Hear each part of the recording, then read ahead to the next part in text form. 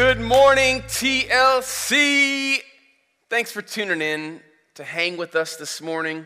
Even though we're virtual, it's still good to be together as a family. Maybe you're sitting on your couch, you got your PJs on, maybe you're eating some cold turkey, maybe it's some pumpkin pie that's left over. I know I'm going to be jamming on some pumpkin pie this afternoon with whipped cream. I don't ever take that for granted.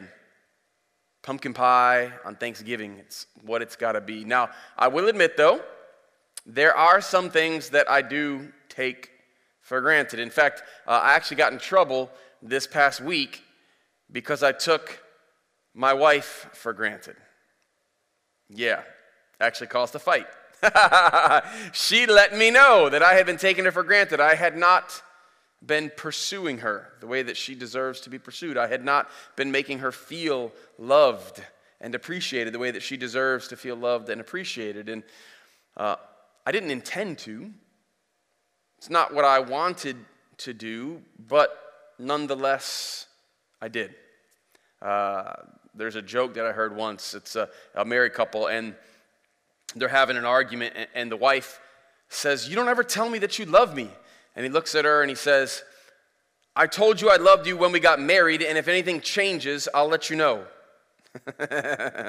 Look, that is the definition of what it means to take something or someone for granted. And we all do this, don't we? All of us from time to time, we take things for granted, right? I take my health for granted. I don't think about it all that often. I take for granted the fact that I can walk and see relatively good, and that I've got a house that's got a roof that doesn't leak and is actually heated and even cooled in the summertime. Like, there's all kinds of things that I take for granted. The fact that we've got food in our pantry.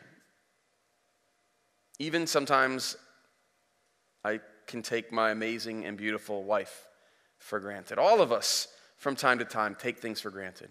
Look, we're virtual this morning, so we want to try to interact a little bit. We can't do our community time, but what I'd love for you to do is drop something in the comments. What's one thing that you've taken for granted recently?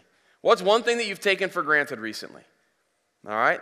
Go ahead and drop that in. If you're on Facebook Live, drop it in the comments there. If you're with us on Church Online, drop it in the comments there. We'd love just to be able to interact with each other a little bit. I know one thing that I have taken for granted until recently was the ability to bend over and tie my shoe. I don't take it for granted now because I threw my back out a couple of days ago, and it's not easy. What's one thing that you have taken for granted recently? One thing that you've taken for granted recently. Drop those in the comments. I'm giving you a second just so that you can go ahead and do that.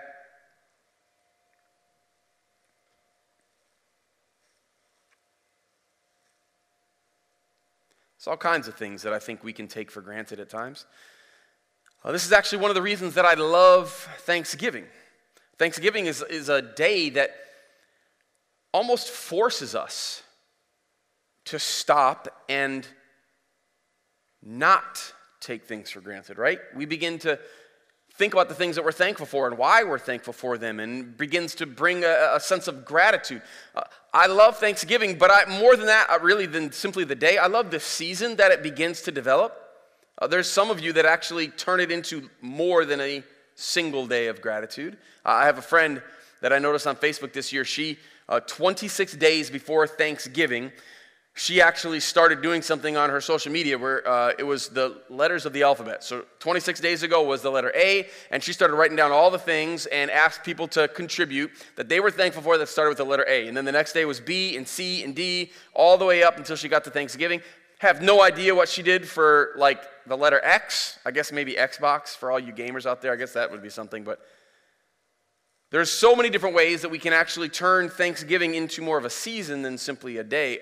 Some folks, they actually take a Thanksgiving or a thankfulness jar, and they'll put it out with some slips of paper and a pen, and once a day, everybody that's in the household, whether it's a family or whether it's roommates, they'll write down one thing that they're thankful for, and they'll put it in there. And then on Thanksgiving, or sometimes the weeks after Thanksgiving, they'll pull one out a day and read it to remind themselves of what they're thankful for. I know from my family, we have a kind of a tradition. Well, I mean, this last Thursday, it was just Brenda and our 4 kids because COVID and all. But usually we get together with my extended family. One of the things that we'll do is we'll go around the table before we eat, and every person there will say one thing that they're thankful for. I think a lot of us have different traditions that help us extend Thanksgiving, or at least on that day, remind us not to take things for granted. Again, since we're virtual, drop something in the comments section that you're grateful for today, or maybe a tradition that your family does. We love hearing some of the cool different traditions that different families do, or maybe you do it with your roommates if you're in college. What are some things that you guys do? I want to give you just a second. You can go ahead and drop those in there.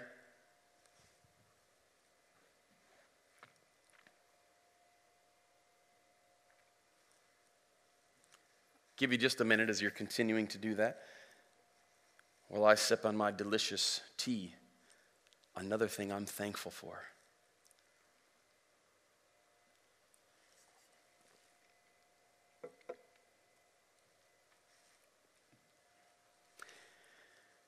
So as you guys know, we've been studying the book of Romans. We're actually at the end of our first series in Romans. We're actually going to take a couple month break from Romans. We're going to come back to it a little bit later on in 2021. We've been talking about Romans 1 through 11, this big chunk, as the gospel we believe. And then 12 to 16 is what we call the gospel we live. We're going to get back to that in a few months, but as we wrap up our time in the first section of Romans today, chapters 9, 10, and 11, it's important to understand what's going on. The Apostle Paul, who wrote this, he says something in chapter 9, verse 2, that really kind of sets off these three chapters. He says, I have great sorrow and unceasing anguish in my heart. Great sorrow and unceasing anguish in my heart. And the reason that he has that is because his fellow Jews had taken for granted their special status as God's people. He's actually going to spend time talking about what has happened as a result. And what I'd like for us to do this morning is I'd like for us to get a good understanding of what's happening in chapters 9, 10, and 11. And then after we do that, which I'm going to show you a video in just a minute, about 2.5 minutes, that will kind of explain chapters 9, 10, and 11. We're going to come back and we're going to read from a couple of passages in chapter 9 and chapter 10 and get a better understanding on what I think is a really meaningful way that Paul wants us to not just wrap up this particular series, but something he would like for us to carry through with us into this season, to kind of move our season of thanksgiving and gratitude into a season of proclamation because of our gratitude. So what I'd like you to do is just settle in. This is a fantastic little video that will explain chapters 9, 10, and 11 from our good friends at the Bible Project. We're going to go ahead and show that right now. Word. Now you can see how chapters 1 through 8 are one long flow of thought here, but it raises some other questions. If all of this was God's purpose, what is the current status then of Paul's fellow Israelites who don't acknowledge Jesus as the Messiah?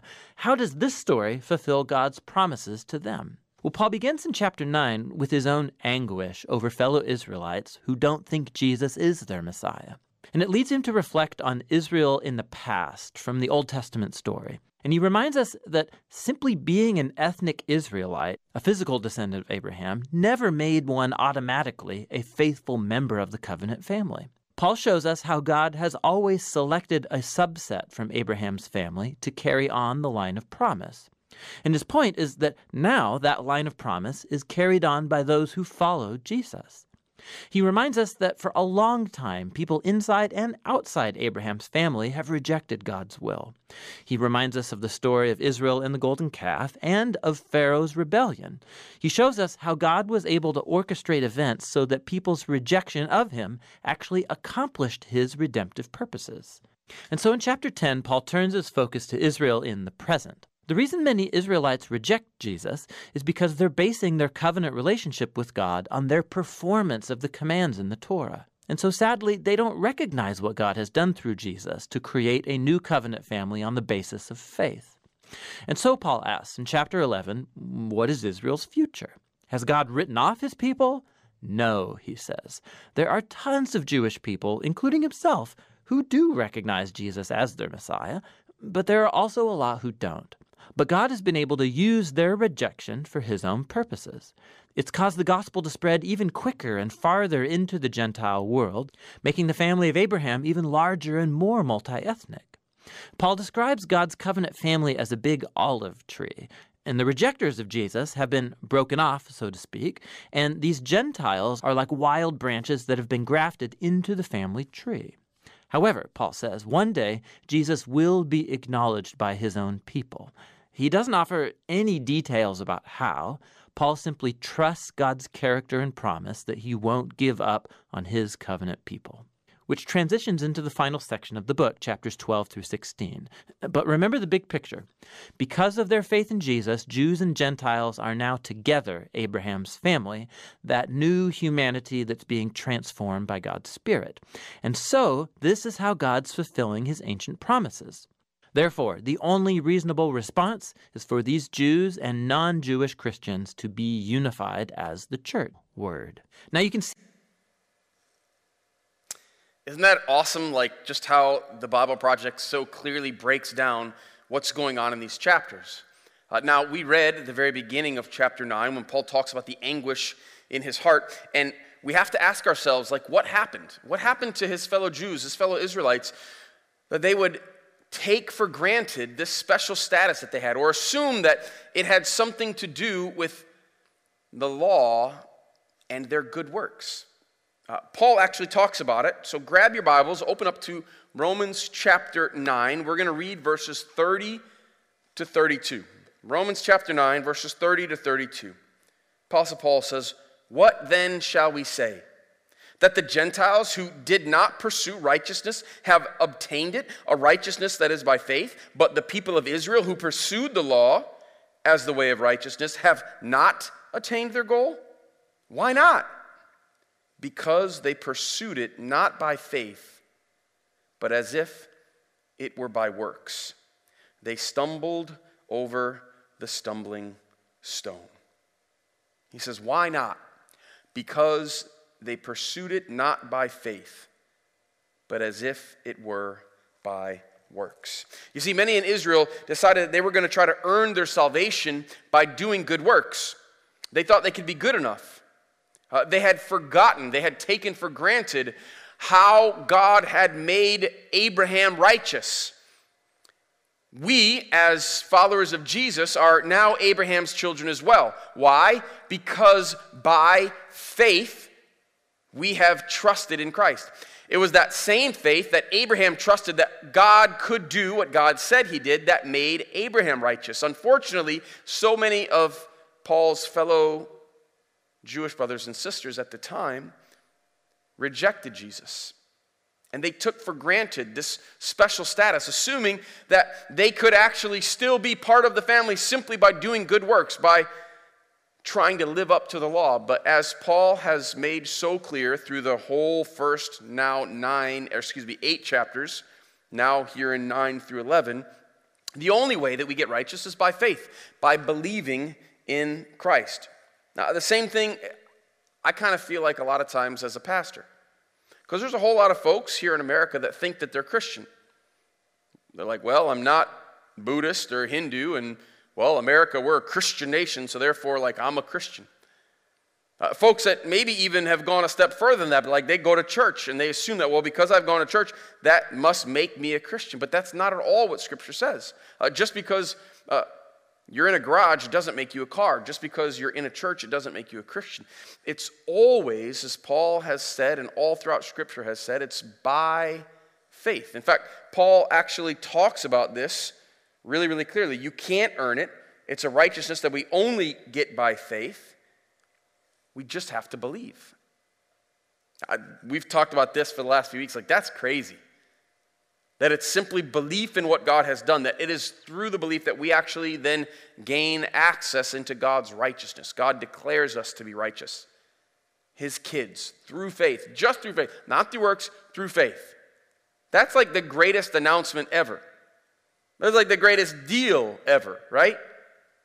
Way better than anything that you got yesterday for Black Friday.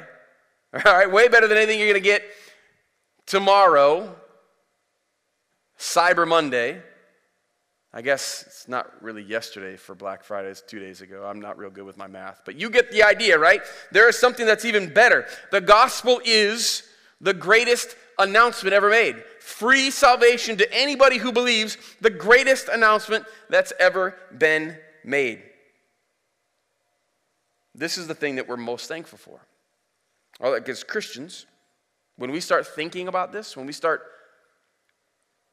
kind of, I guess, thinking through the season of thankfulness, yeah, we're thankful for food and homes and health and all that, family, but really as a Christian, the thing that we're most thankful for is the fact that Jesus Christ has transformed our lives, changed us. Especially when we take what Paul said in Romans 8, when we start to actually think through all that it means, right? We're no longer slaves to sin. We're adopted as sons and daughters of God. We are now in his family. We have peace with God. We have gained access into God's throne room of grace. We are co-heirs with Christ, heirs of God. We have the Spirit who has been given to us as a gift and a sign and a seal on our lives. We cannot lose. The Bible literally says you can't. If God is for you, who can be against you? We are more than conquerors. We can't be killed because we can never be separated. Death can't separate us. Heights, depths, anything, nothing can separate us from the love that is in God through Christ Jesus. That's crazy. That's good stuff. That's the kind of stuff that if you're at home right now, you ought to be going yeah, preach it. Amen. Right? You're not. You're probably just sitting there with your, cold turkey. But you should. All right? Do it right now. Freak out your roommates. Freak out the people that are in the other places living next to you. Freak out your kids a little bit. You ought to be saying yo, that's good news. That's something to celebrate. You're like, T, you're getting all worked up, man, and we're just online on camera. Yes. Yes, I am, because it is the greatest announcement that's ever been made. And what we announce matters. Let's keep reading. Chapter 10. Drop down with me to the end of verse 8. Apostle Paul says, the message concerning faith that we proclaim.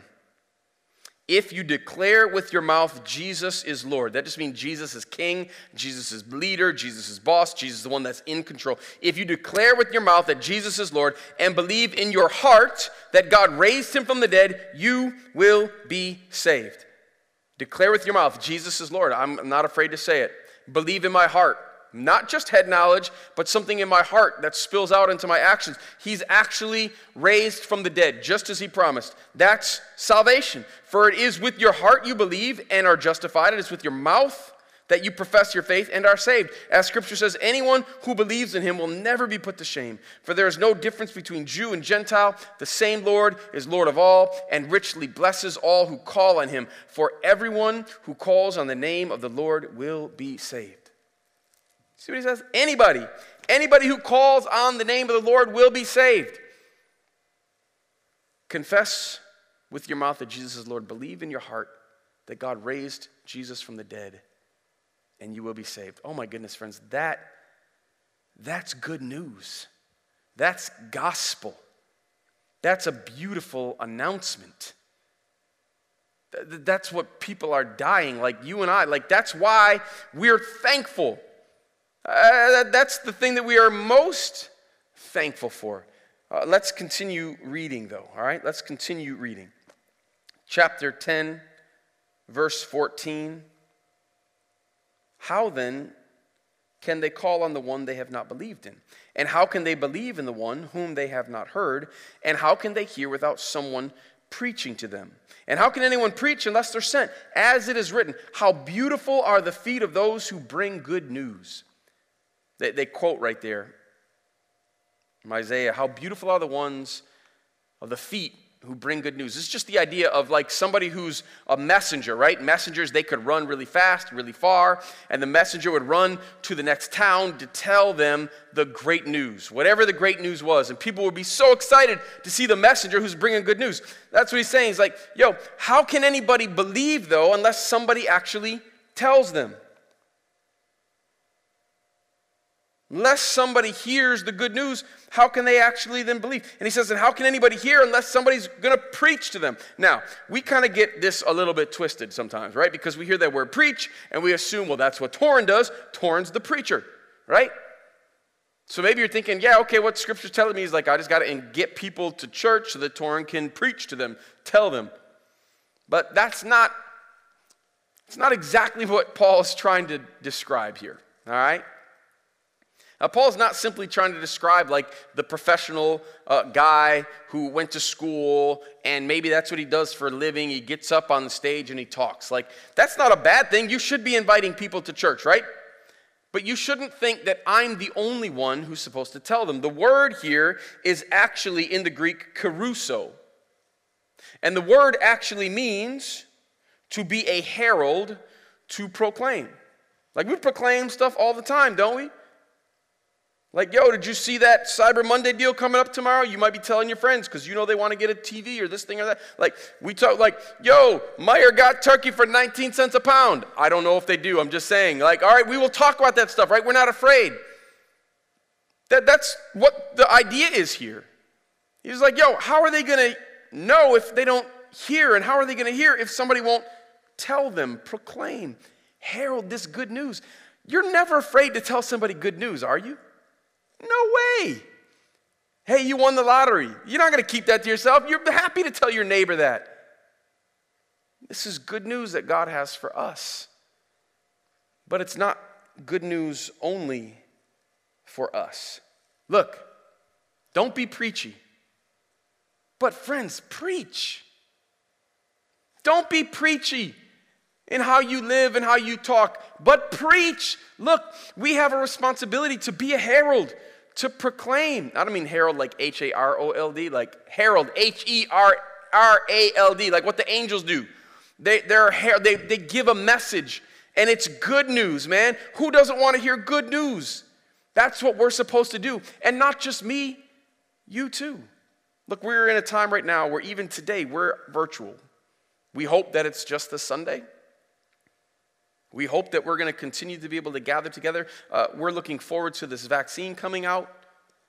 We're looking forward to COVID eventually being a distant memory. But in this space, in this time, now more than ever, you and I need to recognize that we both play a role in heralding, proclaiming, preaching this message of good news, of salvation that is free to anybody who will believe, that will confess with their mouth that Jesus is Lord and believe in their heart that God raised him from the dead. Friends, we take for granted our salvation when we keep it to ourselves, and we don't want to do that. Let me tell you a story. There's a family that I love that comes to our church. I love them, the Tabrocks. They're probably going to be mad at me that I'm actually saying their names, but I don't care. The Tabrocks are awesome. Katie used to be our local kids director. Super, super helpful for the season that God had called her to do that here at TLC. But that's not why I love the Tabrocks, because Katie did that. The reason I love the Tabrocks is because the Tabrocks, they're just like filled up with Jesus, like, and it's contagious. And they can't keep it to themselves. Like, they just can't help it. Like, they got this good news. They want to tell people. They want to share it, right? Because that's what you do when you got good news. And I know of at least 3 families, but 3 families in particular that I'm thinking about right now that are a part of TLC because the Tabrocks weren't afraid to share it, weren't afraid to proclaim it, weren't afraid to invite them, weren't afraid to say, hey, Jesus is doing something different in our lives. And if I could have those 3 families right here on stage with me right now, they would tell you that Jesus is doing something new and fresh and different and unique in their lives as a result of what the Tabrocks did by simply talking about the good news that they found in Jesus. And friend, that's what God desires for us in this season. Look, is this the season of Thanksgiving? Absolutely. But what we want to do is actually turn the season of Thanksgiving into a season of proclamation. Friends, we will not take our salvation for granted because we will not keep it to ourselves. TLC, more than ever before, you and I are needed in our workplaces, in our neighborhoods, on our social media, the places that we have an opportunity to interact, to be salt and light. We never want to take for granted what Jesus has done for us. And the way that we will show our gratitude is by people who are willing to proclaim this good news to a world that is dying for hope. Friends, this Thanksgiving weekend, let's be that together. Let's be that good news embodied in our words, in our actions, in our lives. Father God, we want to do this for you. God, we don't do it to gain your love. We do it because we are grateful for your love. Jesus, let me not just be somebody who's sitting up here talking about these things. Let me be somebody who's actually living it out myself with the people that I come in contact with my family, with my neighbors. And God, I pray for boldness and courage. God, we never are afraid to share good news in all other walks and avenues and areas of our life. God, let us not be afraid to share the good news of Jesus. How beautiful are the feet of those who bring good news. God, let us have some beautiful feet for you today. We love you. We love you, Jesus. Thank you for loving us. We are so grateful for your death and resurrection. We believe, and because we believe, we have been grafted in to your family. Heirs of God, co-heirs with you, Christ. Thank you. It's in your beautiful and powerful name we pray all these things. Amen. Friends, thanks so much for joining us today. Thanks for being willing to sacrifice and stay at home just for this 1 week so that we can do our part here in GR. Can't wait to see you guys next Sunday, 10 o'clock, one service. Some of you will join us online. Some of you will be with us in person. Don't forget to RSVP. Super excited about what God has for us in this next season. A season that we move from thankfulness to proclamation. A season that we move into Advent. A place of waiting with expectant hope of what God is going to do as he breaks into our lives. We'll see you guys next Sunday.